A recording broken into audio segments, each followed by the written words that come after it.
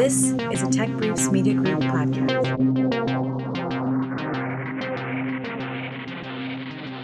Welcome to another Who's Who at NASA podcast. Today on the Who's Who, we have Steve Gaddis, who runs the newly created Game-Changing Technology Development Office at NASA Langley Research Center in Virginia. Thanks for being with us today, Steve. Glad to be here, Billy. Steve, what are we talking about when we say game-changing technology development? Well, that's a question we get asked a lot when we're talking about our program. And just way of an introduction, the program, Game-Changing Development Program, is one of 10 programs within OCT, the Office of the Chief Technologist. And in OCT, they've got Space Technology Program, which is being managed by Mike Gazarick and James Reuther. So when you say game-changing technology, what we mean, we're looking for orders of magnitude impact in technology development.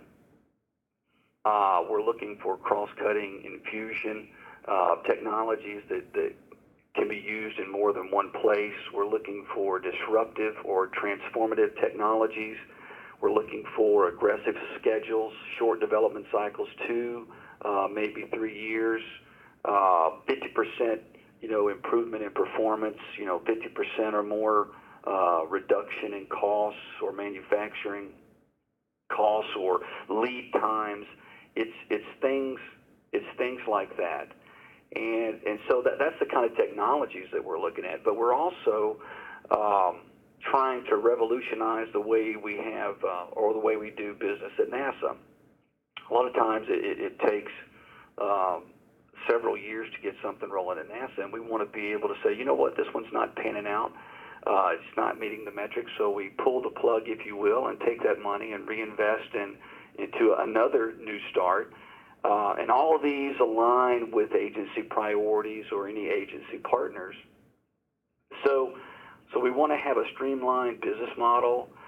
We want to have accountability through something we call continuation reviews. So periodically through the year, maybe once or twice a year, the program steps in with our principal investigator, and we see, are we really in the direction we want to go? Is it making adequate progress? Is the technology maturation happening? And so we have the ability to make those decisions somewhat quickly. And so, as you might suspect, I mean, we can have some breakthroughs in 2 or 3 years and have agreements with projects such as the Orion capsule or the Space Launch System or other government agencies like AFRL and so on to have on-ramps into some of their systems. So when we say game-changing, it means a lot of things. But in essence, we want to investigate disruptive ideas and approaches to revolutionizing space exploration. And so you mentioned pulling the plug on certain technologies. What is the criteria for pulling the plug or deciding that a project has run its course or that there's a good or bad project? Well, I wouldn't say that it's a good or a bad project, but we come in, like I say, we're a high-risk, high-payoff program. And so we come in with a pretty tall order. Someone says, hey, we can do this in 2 years, and here's the metrics. Here's the performance metrics, the key performance parameters. And by the way, here are the numbers. Here are the actual thresholds we're trying to meet. So we're monitoring progress. And each one of our activities has an overseer, something we call the GCD Principal Investigator or GCD PI. And it's very analogous to a DARPA PM. And so this PI is monitoring the progress, and these certain CRs or continuous reviews, they kind of step in, they get the level of insight into that activity. And they have to make a technological strategic call or weigh in on some of the programmatics. But if these folks are on track to meeting their technical objectives, then we allow them to continue to fund. But if it looks like they're just not going to get there, there's no reason to say, okay, for the next 2 years, we're just going to just let this run out. We pull the plug, as I said before, and we do an orderly shutdown of a month or so. But all the participants understand this is the governance model that we're operating in. And so we take those funds and we already have a stack of potential new start activities that are needing investment, and we take those funds. And so a lot of times at NASA, we let things run 4 and 5 years, and then there's all these termination liabilities and so on, and it could take a long time to get out of something. That's not what the model is for the game-changing program. And what are your day-to-day responsibilities as a leader in this office?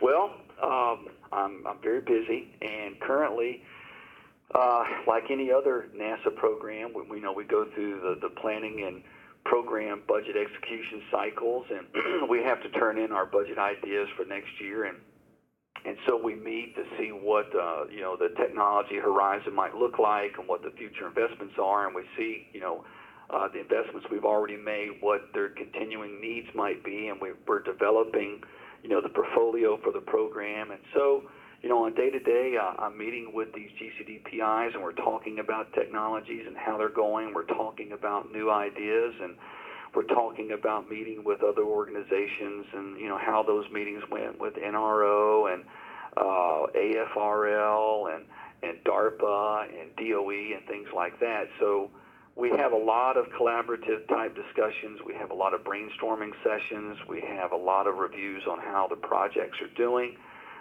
We monitor those very closely on a month-by-month basis.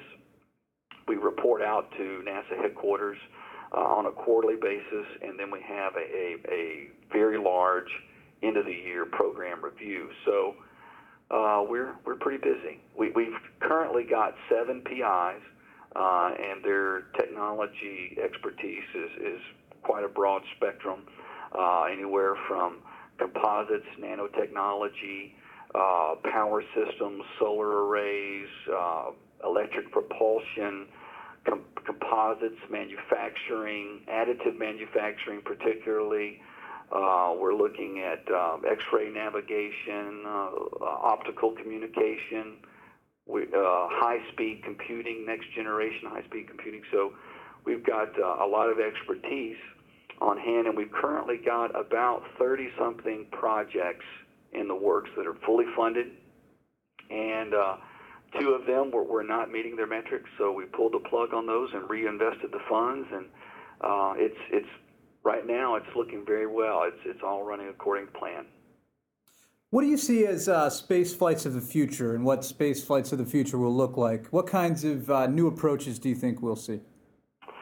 So new ideas, some of the ones that we're currently working on, and some of the ones that are in our New Start hopper, if you will, would be using things like composite cryogenic tanks that will reduce the weight by 50% for some system like the SLS. And we're also looking at power beaming technology, having a ground infrastructure with a large laser that would shoot a high energy beam to a capsule that could go to low Earth orbit. We're also looking at cheap ways to get to low Earth orbit and be able to put large structures together in a cheap fashion. We're looking at building some of that hardware in orbit with additive manufacturing. So, build what you need where you need it. And we're looking at cryogenic propellant depots. So lots of different architectures, if you will, of how to do human space flight, how to do robotic investigations and exploration. It's the field is wide open. Yeah, are there challenges there with such a wide open field in determining needs and prioritizing these different projects? Billy, that is a really good question, and yeah, we struggle with some of those, but it's the good kind of struggle. It's always when you have a lot of innovative people, and our country is full of such smart individuals. It's difficult to determine what we can invest in, when we should invest in it. The why now question: is it the right time for it? Does it fit well with the current agency priorities? There's some technologies, it's just not their time, but they're still worthy of investment. Someone else would just have to make the investment. So it is a struggle for us, to rank these different technologies and to help prioritize them. We'd like to be able to fund them all. What are the sort of start-to-finish steps of bringing a game-changing technology into the fold? I imagine that there's ground testing and other sorts of processes. Yeah, there is. And what we like to look at is a technology that's at a technology readiness level of around 3, which means it's not just an idea, that it's got some proof in the pudding, if you'll let me say it that way. And so there's been a lot of bench work, there's been some analysis, there's been some peer review. It looks like it's sound physics, and it looks like there's been some sort of subscale demonstration that's got some data that proves this technology is viable and feasible. And so we would pick it up at a technology readiness level of 3. And then what would happen, like DARPA has DARPA PMs, we have GCD PIs, and the front door for technology investment is our PIs. And you could go to our website. We've got a technical website, and it's gameon.nasa.gov. And you could see, which PI their technology focus might lend to your needs. And you begin a dialogue with them, and you go through having several discussions. You'd be looking at data. And then if a PI decides this is something that's worthy of consideration, and it's the right time for consideration, and it fits within our portfolio and our agency priorities, this PI would then bring a new start proposal to our board, and the board would review it. The board's got expertise from across the agency. It's got the program leadership in it as well. It's got headquarters leadership in it. There's several of us that review these potential new starts. And we look at this certain criteria. Is it really game-changing? Why is it game-changing? Why should we, invest in this now? What are they trying to do that's different than what's been done in the past? And, how much is it going to cost? What difference will it make if we succeed? How long? And by the way, one of the major questions we ask is, can it transition? I mean, is there some end item customer that would be interested in this technology, within NASA or another federal agency would be interested in this work? And we don't go forward unless there's somebody that's interested in using this. And then we get some sort of formal agreement with this potential customer that if we meet these specifications, they'll take that design and go forward with it. So that's the new start. It gets approved. It gets off and running in a formulation, normally 6 to 12 months. And if they meet their performance metrics during formulation, then there'll be a review to let it go into implementation, which could be 2 to 3 years, working very closely with the customer, closely with headquarters for approval. And we've got these continuation reviews, and the PI monitors those. And hopefully the end of the story is that they've got this formal agreement with the customer. We meet all the metrics, and we do a technology infusion. We do a handoff, and some other NASA directorate or some other NASA program like TDM, Technology Demonstration Missions, or HEOMD or SMD, or somebody takes it on, and you see the technology was developed and used. It didn't go on a shelf somewhere. Yeah, which one of these game-changing technologies are ready to go and you're ready to see in action at this point out of the 30 projects? Well, we've got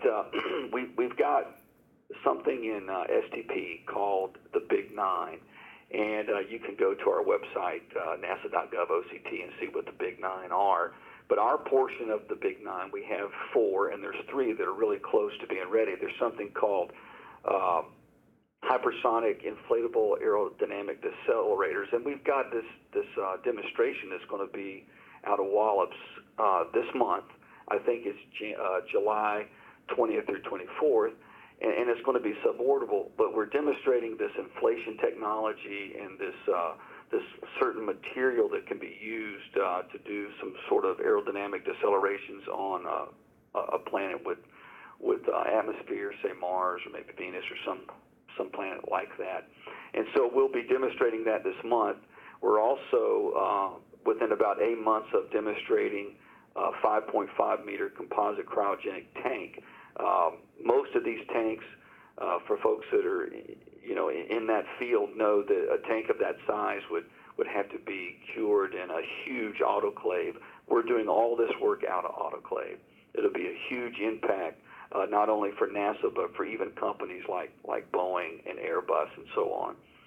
And then we're also developing legs for Robonaut. Most folks know that Robonaut is up on station, and Robonaut did some sign language a couple of months ago back down to some kids here on Earth. But Robonaut needs his legs, and we should have those legs probably within the next 12 months. So those are some activities that are near term for game changing. You mentioned Boeing and Airbus. How important is private industry to making this all happen?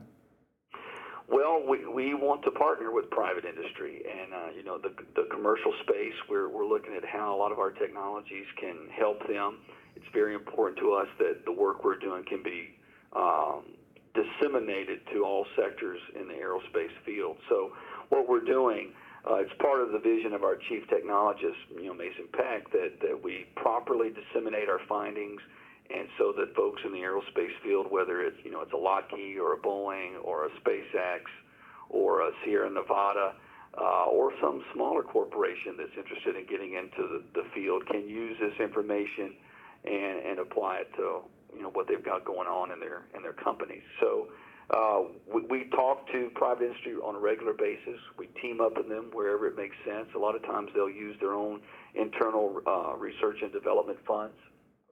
And we have a cost share activity with them. So I think it would be safe to say that we work very closely with industry. And just to go a bit into your bio here, you were originally the deputy chief of the launch abort system, right? Yeah. So I spent a year at headquarters being the program executive in OCT for Game Changing. And before that, I spent 5 years being the deputy manager for the launch abort system within the Orion project in the former Constellation program. And we had a major success, May 6th, several years ago with the Pad Abort 1. We demonstrated, and it had been 40 years, a new launch abort system. It was picture perfect, worked just like it should.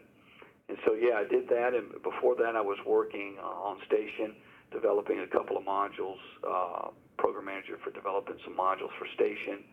Worked probably 10 years of my career on developing advanced technology for the space shuttle main engines. And I did some advanced technology work with Jupiter Icy Moons Orbiter back when JPL was managing what we call GEMO. Mm-hmm. And I was the marshal lead for that. So I've had a lot of fun in my career, but I got to say I'm having a lot of fun right now doing all this technology work. Sure. And are there any kinds of adjustments that you've had to make in this new role? Well, yeah, but the adjustments are not bad. I mean, I came from human space flight where I spent the majority of my career, and so I haven't worked very closely with aeronautics or the Science Mission Directorate or even lower TR technology development.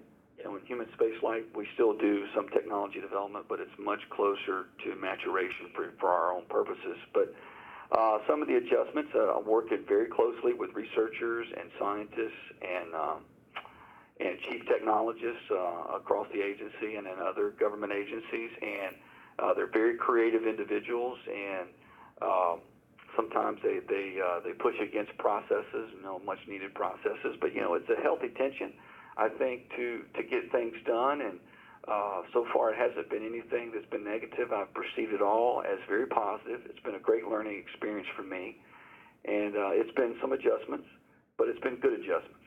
Mm-hmm. And we touched on it a bit. Are there any particular challenges for you in this role and with the game-changing technologies? Yeah, I would say that one challenge, well, two challenges jump out. One is, the program's not very old, and we've been chartered to do things differently, to be game-changing, if you will, to be DARPA-like. Some folks have said that, to be the,